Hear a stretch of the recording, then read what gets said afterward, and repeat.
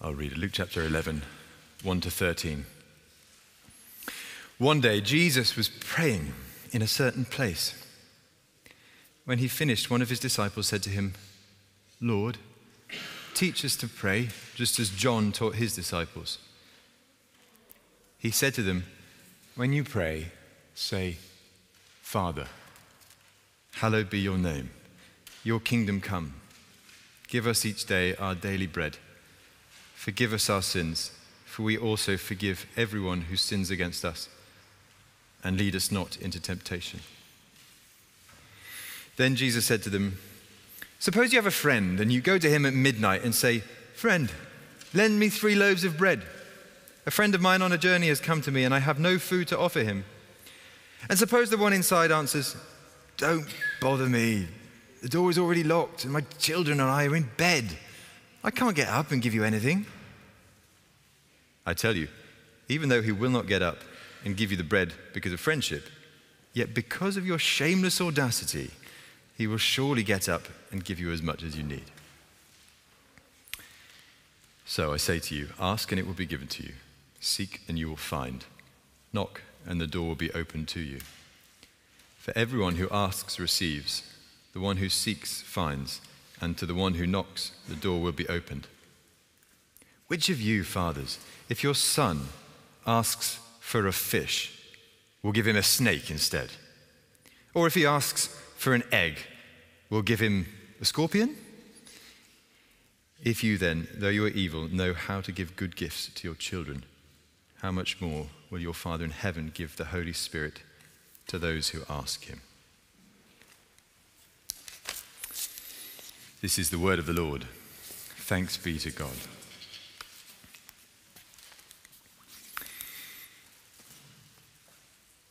So I learned a new phrase the other week. I was talking to a friend who lives on the Haringey Ladder, and they come from Yorkshire, and they taught me a Yorkshire phrase. It goes like this: "Shy Bairns Get Nowt." I said, "Pardon me?" And he explained. In fact, does anybody know? Can anyone translate from the original Yorkshire for us? Yes. What does "Shy Bairns Get Nowt" mean?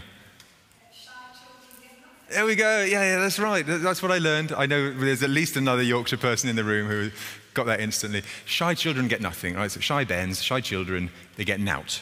They don't get anything. In other words, it's a way of teaching kids, you've got to be assertive sometimes. You've got to ask for stuff. If you're shy the whole time, you're getting out. And Jesus here has got a lesson for us about prayer, which he shares with us today. Shy bairns get nowt. But you don't have to be a shy bairn. Jesus is encouraging you, when you pray, say, "Father, Dad," come to him in prayer with all the confidence that can be yours as a Christian. That's an amazing thing. You don't have to be a shy bairn. You can come to the living God and ask him for all sorts of things, as we'll see. Can you imagine it today? So it says in verse 1, Jesus was praying in a certain place. So listen. Listen. Can you almost hear Jesus saying the words of the Lord's Prayer? I feel I nearly can. Imagine. Can you picture him? Let's say, he's with his disciples, but he's gone off to a private place, maybe the next room, maybe the next vineyard or something, and they know he's praying. Imagine. They can indistinctly hear him praying, maybe walking around as he prays, maybe kneeling. And then, he's finished praying. He's coming back towards his disciples, and, hey Jesus, hey, you've been praying. Lord, would you teach us to pray? Because we know you like to pray. Amazing, isn't it? A little introduction there to our section. It struck me, this is the only time in the Gospels that someone says, "Lord, teach us to pray." It doesn't happen anywhere else. What if that disciple had never said, "Lord, teach us to pray"? Luke chapter 11, verse 1. What if they'd never plucked up their courage? "Oh, hey, you've been praying. Oh, yeah, okay." Isn't it amazing? What a gift. What a gift they actually unlocked for the rest of the church down the ages. All Christians down the ages have known the Lord's Prayer. And as a result of this person's question, Jesus goes, "Yeah, I'll teach you to pray." It goes like this: "Father, hallowed be your name." So what a gift this lesson in prayer is, and what a gift is unlocked for the entire church that we just get to spend a few moments dwelling on. Prayer is amazing. And there's one amazing quote from a 5th century Christian called John Chrysostom, and I've put it there. It's on the back of your church family news if you want to follow, because it's a paragraph long. You got that, to the back of your church family news, it says sermon notes, and then down the bottom, there's a paragraph by John Chrysostom.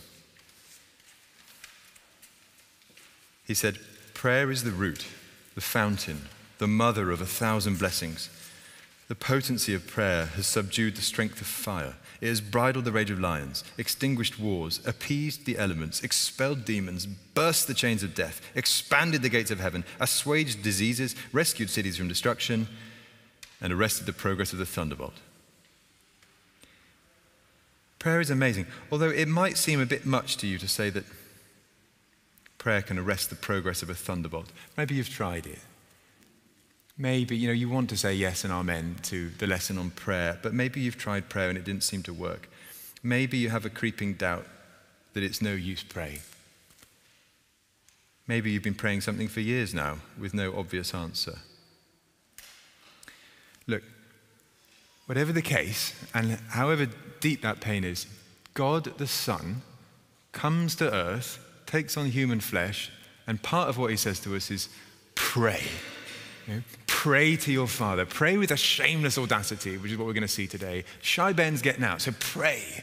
And I want to take Jesus at his word whenever he says anything. So if he says pray, I want to think, okay, my experience is mixed of prayer, but I want to pray because Jesus says to pray. It's like he's been into heaven headquarters, he's seen the switchboard, and he sees how his Father answers prayers. And he's saying pray. So I want to think, right, well, I'm going to pray. Yeah? Yeah? Okay, thank you. Yes. So let's learn from him about prayer. I think you can divide this into two, verses 1 to 13. So let's do that, shall we? Let's see today that we can pray to our Father and we can pray with a shameless audacity. To our Father with shameless audacity. So let's start with the first one. He says, pray to your Father. And I'm looking at verses 2 to 4 for this. Verse 2, he said to them, this is how he starts off answering the question. Sure, I'll teach you to pray. When you pray, say. Just pause on that, just that obvious point, just for a moment. When you pray, say. So Jesus is teaching us, it's verbal. There are communicable words. It's not just like a zzz, like a Zen state of lotus position being where you're emptying yourself of everything. He's saying, use words, talk to the Lord. That's what prayer is. It struck me actually, he says, say it. So I think many of us might be used to just praying on our own, in our head. But I think much more of a biblical norm is say it out loud. Say it to God. Of course, God isn't hard of hearing. So if you whisper, he can hear you. If you say it in your head, guess what? He can hear you because he's the Lord of heaven and earth. He made you. But Jesus just say it. And then, of course, he says, say the Lord's Prayer. He gives them this prayer. Slightly different from the one we know. Do you notice that when we read it out? Just, oh, hang on a minute. It's kind of familiar, but the framework is just being altered. I think what's going on here when Jesus misses out phrases we might be used to, like our Father in heaven, or your will be done on earth as it is in heaven, or deliver us from evil. You notice it's kind of stripped back, so you don't get those in Luke's gospel. I think what's going on is Jesus probably delivered it twice. So I think this might be the first version. Luke chapter 11, someone had said, Lord, teach us how to pray. And he goes, okay, here you go. Here's a framework. And you get the minimalist Lord's Prayer. Matthew chapter 6, it's restated. And you get exactly the same core, but with some extra phrases that we're used to saying. So that's my guess of what happened. And of course, Jesus roved around preaching, teaching. So it's quite likely he did teach on prayer more than once. There's an extra bit at the end of the Lord's Prayer that we're used to saying, for yours is the kingdom, the power, and the glory, now and forever, amen. That is, no secrets, that was made up centuries later by some Christians. I've got no problem saying it. I think it's a fitting ending to the Lord's Prayer, but Jesus never said that bit, as far as we know. But I find it immensely encouraging to think that Jesus definitely wanted us to have this prayer and to pray this prayer. He said, okay, you want to pray? There you go. Get used to this. We're saying, pray to your Father. So that's our first heading. But notice it splits into two halves, the Lord's Prayer, and I need a bit of help here. So if anyone can help me out. In verse 2, he says, to whose name and about whose kingdom should we pray? Anybody? Right, God's name, God's kingdom. Get that? Hallowed be your name, your kingdom come. So obvious, I know, but the first half of the prayer is concerned with God's concerns. So when Jesus says, hallowed be your name, hallowed means made holy. So we're praying for God's name to be seen to be holy, just as it really is. But Lord, let that name be seen to be holy on earth, set apart from everything else. And then your kingdom come. So Lord, I really want your reign of Jesus Christ to come on earth. I want it to come into people's lives. I want Jesus to come back fully and finally. That's very Advent prayer, very appropriate prayer in a time of war and suffering. Lord Jesus, come soon. Your kingdom, along with your name. Okay, so first half of the prayer, God's concerns. Second half of the prayer, somebody help me out again. Whose daily bread and whose sins are in view? Yeah. Which is amazingly encouraging, isn't it? Because you are allowed to talk about your food, your meals, your needs, your sins, and your temptations. So Jesus says, yeah, bring that stuff in. Significantly, don't lead with that stuff. Learn your Father's concerns. That's about his name and his kingdom. But then he's perfectly willing. He wants to hear your ordinary, everyday concerns. When Jesus says daily bread, I don't think that means, has to mean exclusively bread. It's not like you can only ask for a loaf. I think he's teaching us that you just pray about your day-to-day needs. Pray about your warmth, your fuel bill. Pray about your everyday income and the sleep that you need. He goes on to talk about forgiveness. So pray about your relationships. The thing that feels awkward between somebody else and isn't resolved. Pray about that. Pray primarily, of course, about your standing with God. Lord, thank you that I can be reconciled to you. And we pray as reconciled children because God offers to cancel every one of our debts against him. And then he finishes up with temptation. Pray remembering that we're not strong on our own. So every day I should get up if I'm praying the Lord's Prayer and think, I have not got this. Left to my own devices, I'm going to make a hash of today. I'm not strong enough to resist temptation, but Jesus gives me this prayer. He says, ask the Lord to lead you not into temptation. So you get that? Pray to your Father, but with two halves of the prayer, God's concerns and our concerns. And when Jesus says, when you pray, say this, I don't think he means, right, here, I'll be cross if you only ever use this. If you don't only ever use this form of prayers, you must pray according to the liturgy at all times. He didn't do that because at other times Jesus himself prays other words. In John 17, he prays a magnificent prayer, from his heart. So if you're a liturgy lover, I don't think you have to be constrained to only the Lord's Prayer in this wording. But pray it often and pray the pattern. So pray the Lord's Prayer often, because it would be weird if you were a Christian for any length of time and you didn't pray the Lord's Prayer. I mean, this is what Jesus gave us. It's a great gift. So use it. I think we should get used to using the form of prayer together and when we're off on our own. I remember when it was 2020 and they taught us all to wash our hands for 20 seconds. It was a great blessing to me that, I just prayed the Lord's Prayer every time I wash my hands because it sort of takes about the right amount of time. And I kind of stopped doing that now, and I think I'm going to get back to it because I want that to be a regular part of my daily walk. If you don't love liturgy as a rule, you don't have to love all of it, but please love this one bit, the Lord's Prayer, the prayer that Jesus taught people. And then pray the pattern of the prayer. So, we're to get used to praying God's concerns followed by our concerns. Lord, teach me what you're passionate about. Teach me about your name. Teach me about your kingdom. And then bring everything else into the prayer after that. I orbit around God, a bit like the planet Earth around the sun. It's not the other way around. Like he orbits around me. And I'm immediately going to bring all my minutiae. But overall, we're saying, pray to your Father. Let me tell you a story which made me amazed at what God is offering here. I was reading about the American Civil War, and there was a soldier in the American Civil War, apparently, who had a family tragedy. And as a result, he asked his commanding officer for some leave.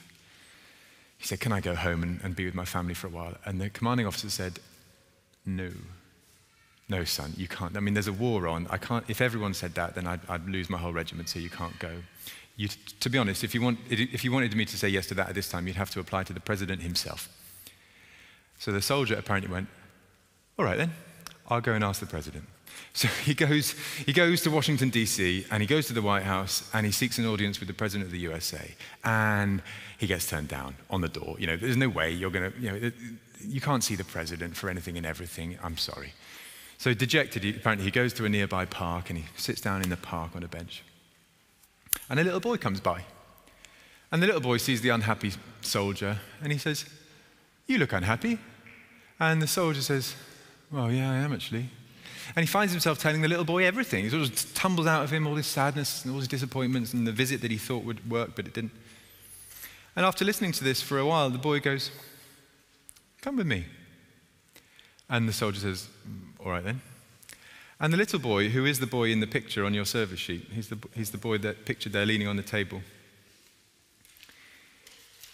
He walks to the White House. And he walks around the back of the White House. And the guards let them through. And the boy with the soldier in tow walks into the back door of the White House.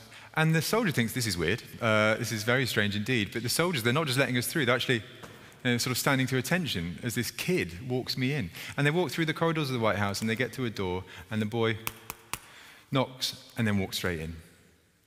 Abraham Lincoln apparently was standing there talking to the Secretary of State about war matters, I guess. But he breaks off from his conversation, and he says, what can I do for you, Tad? Turns out the boy was Tad Lincoln, Thomas Lincoln, Tad to his dad. And he was beloved of his father. He was doted upon by Abraham Lincoln. And Tad Lincoln says, Tad, this soldier needs to talk to you.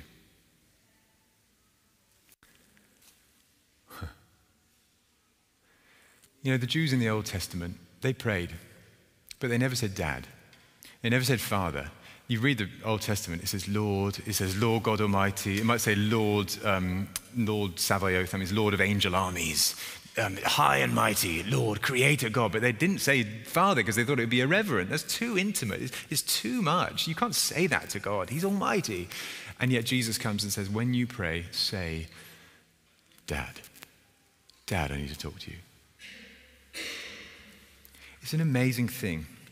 It's possible because of what Jesus is going to do. Through his death on the cross, you can be reconciled to God, and you can walk into the Oval Office of the universe and say, Dad, I want to talk to you. Your own dad, I don't know. It may have been a bit of a joke, like many dads on TV, Homer Simpson or similar. But God the Father isn't a joke. Your own dad, may have been a bully, like many dads down the ages have been. Mr. Wormwood in Matilda, perhaps, or someone like him. But God the Father isn't a bully. Your own dad may have been absent, maybe in body, maybe in mind. But God the Father isn't absent. Your own dad may have been a good dad, and he's an echo of your perfect Father in heaven. Jesus says, when you pray, say, Father. I would love to preach 7 sermons on the Lord's Prayer. I think I can make a series out of that, but I've only got one today, so I have to leave it here. There's a world of wonder compressed into these lines Jesus gives us, and I came across a beautiful old hymn that captures it. It says this, too vile to venture near the throne, but too poor to turn away. Depending on thy help alone, Lord, teach us how to pray. Do you get that? I'm too vile, I can't go near, and yet I'm too poor, I have to go near. I have to walk up and say, Father. Pray to your Father. And then I need to mention this second story that Jesus tells. So let me introduce the second heading. Pray with shameless audacity, verses 5 to 8. Pray with shameless audacity. Jesus says, suppose you have a friend who asks you to, if they can stay with you at short notice. So imagine this, you get a phone call from a friend, maybe late in the evening, one night, oh, can I stay with you? I'm in London, I could do with somewhere to stay. And they're a good friend, right? So if a good friend says that, you generally say, yeah, sure, come over. Wasn't expecting that, but come over and I'll sort it out. And you open the fridge to figure out if you can feed them anything and what's in your fridge. Should we say it's like one out-of-date yogurt, or this is embarrassing. I've got nothing. Or you open the cupboard and I've got the very end of a loaf of bread and it's a bit moldy. Oh, come on! I've got absolutely nothing. And so, what do? Well, did somebody say just eat? Well, they didn't actually, because it's 2,000 years ago, so nobody said that, and you can't do that, and they didn't have a shop that was open 24/7. So what you do is what Jesus tells in the story. You go to a neighbor's house, and you're in this little village probably, and you bang on the door. And you say, can you open up? I've got a friend who's come round, and I'm sorry, but I really need some food. Can you lend me 3 loaves of bread? Can you open up, please? Because my friend's here. I really need some food. And maybe you have to wait a minute, maybe 2 minutes, no sound. But you think, I really need some help. Your hand's starting to hurt. It actually hurts. Can you open up, please? And eventually, you see a light go on, and you hear a tired, croaky voice. Hello? Yeah, it's me. Yeah, you see neighbor, it's Pete from down the street. Can you lend me some food? Because my friend's... No, look, I've closed up. My children are in bed. Can you go away? Yeah, I need some help. In those days, generally the family slept in one room, and the animals, the livestock that were the family's well-being, they'd be close by, maybe in the same room, maybe in the only other room. And the door would have been locked, not with a key, but probably with this big bar, this big iron bar that goes across the one door. If you move that bar, it's going to be noisy. If you open the door, it's going to let all the cold in. All the animals are going to wake up. All the children are going to be awake. And good luck getting all them to sleep and quieting down again in a hurry. And yet, Jesus says, verse 8, I tell you, even though he will not get up and give you the bread because of friendship, yet because of your shameless audacity, he will surely get up and give you as much as you need. Isn't that amazing? Actually, I had a version of this recently. I live next door, and somebody knocked on my door in the evening, and I opened it up. I didn't recognize them, and they said, "Have you got a corkscrew?" Because I've got this white wine, and I've just got some friends who have come over, and I live nearby, and I can't find the corkscrew anywhere. And I thought, this is weird. And also, what is it about a vicarage that makes you think, yeah, that's the place to go for help with your... what sort of reputation? Anyway. But I tell you, because of their shameless audacity, I thought, all right. And I went and got the corkscrew, and I opened her bottle of wine, and I gave it back to her. I said, enjoy your evening. There you go.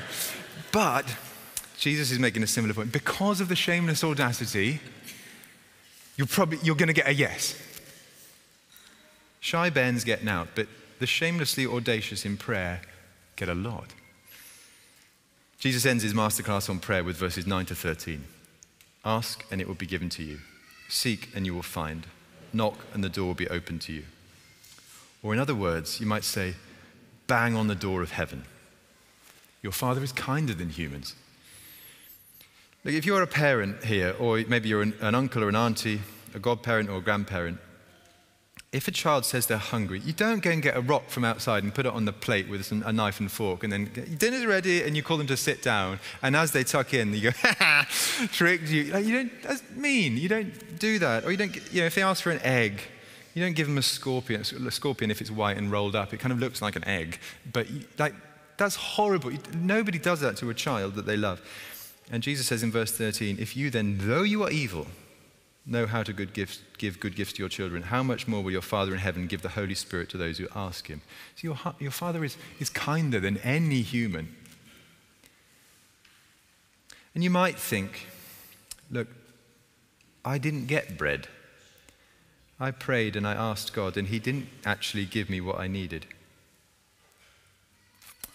There's a pastor, John Piper, who's written a little bit about this in a book called Providence, and he says on this issue, we are to trust that God really hears and that his answer is good for us, even if not exactly what we ask for when we ask for it.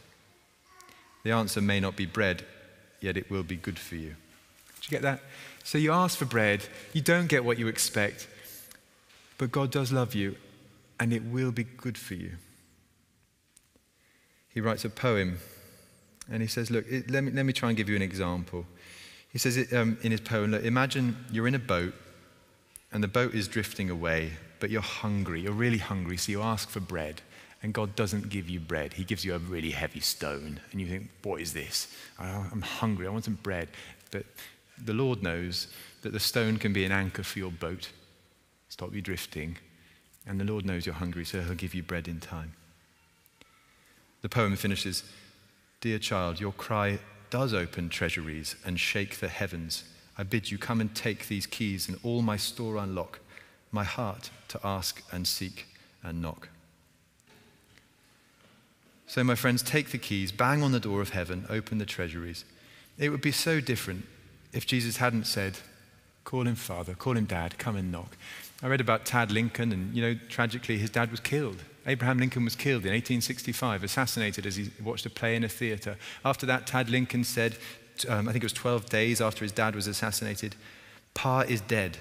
I can hardly believe that I shall never see him again. I am only Tad Lincoln now, little Tad, like other little boys. I'm not a president's son now. I won't have many presents anymore."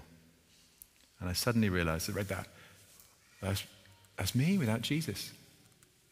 Without Jesus, I've got no right to ask anything. I'm not praying. I'm not audacious. But what a privilege. I can carry all my needs to him in prayer. Of course, my friends, the great news is that however bad your prayer life is, and I often feel mine is weak and sorry, it's not as full as it ought to be. However bad I feel, Jesus still prays. Hebrews 7:25, he always lives to intercede for those he is saving. Isn't that amazing news? Jesus still has the perfect prayer life. As we finish, maybe there's something you're concerned about at the moment, but you've assumed that God isn't concerned about it. I'm afraid I don't believe that. Because Jesus tells this story and he says, the Lord is concerned. He wants to hear your everyday concerns. Imagine praying to the Father and he responds, "No, I'm sorry. No, the door of heaven is locked. The angels and I are sleeping. Can you not bother me with this anymore?" He definitely doesn't say that because Jesus specifically tells this story. Maybe there's something God is concerned about, but you're not. And maybe we could learn about his name and his kingdom and his values. Maybe we could use the Lord's Prayer every day. Maybe we're not very specific in prayer. I was listening to Sunday worship on Radio 4, which I'm very grateful for in general. But just one Sunday I noticed the prayers are very vague that particular Sunday. You can play it safe in prayer such that you're not really asking for anything much at all. It was something like, "Oh Lord, we pray for all people that they may be inspired and helped." It was something like that. And I thought, I would like to be more specific in prayer. Jesus said, ask for bread, ask for a fish, and see what your Father will do.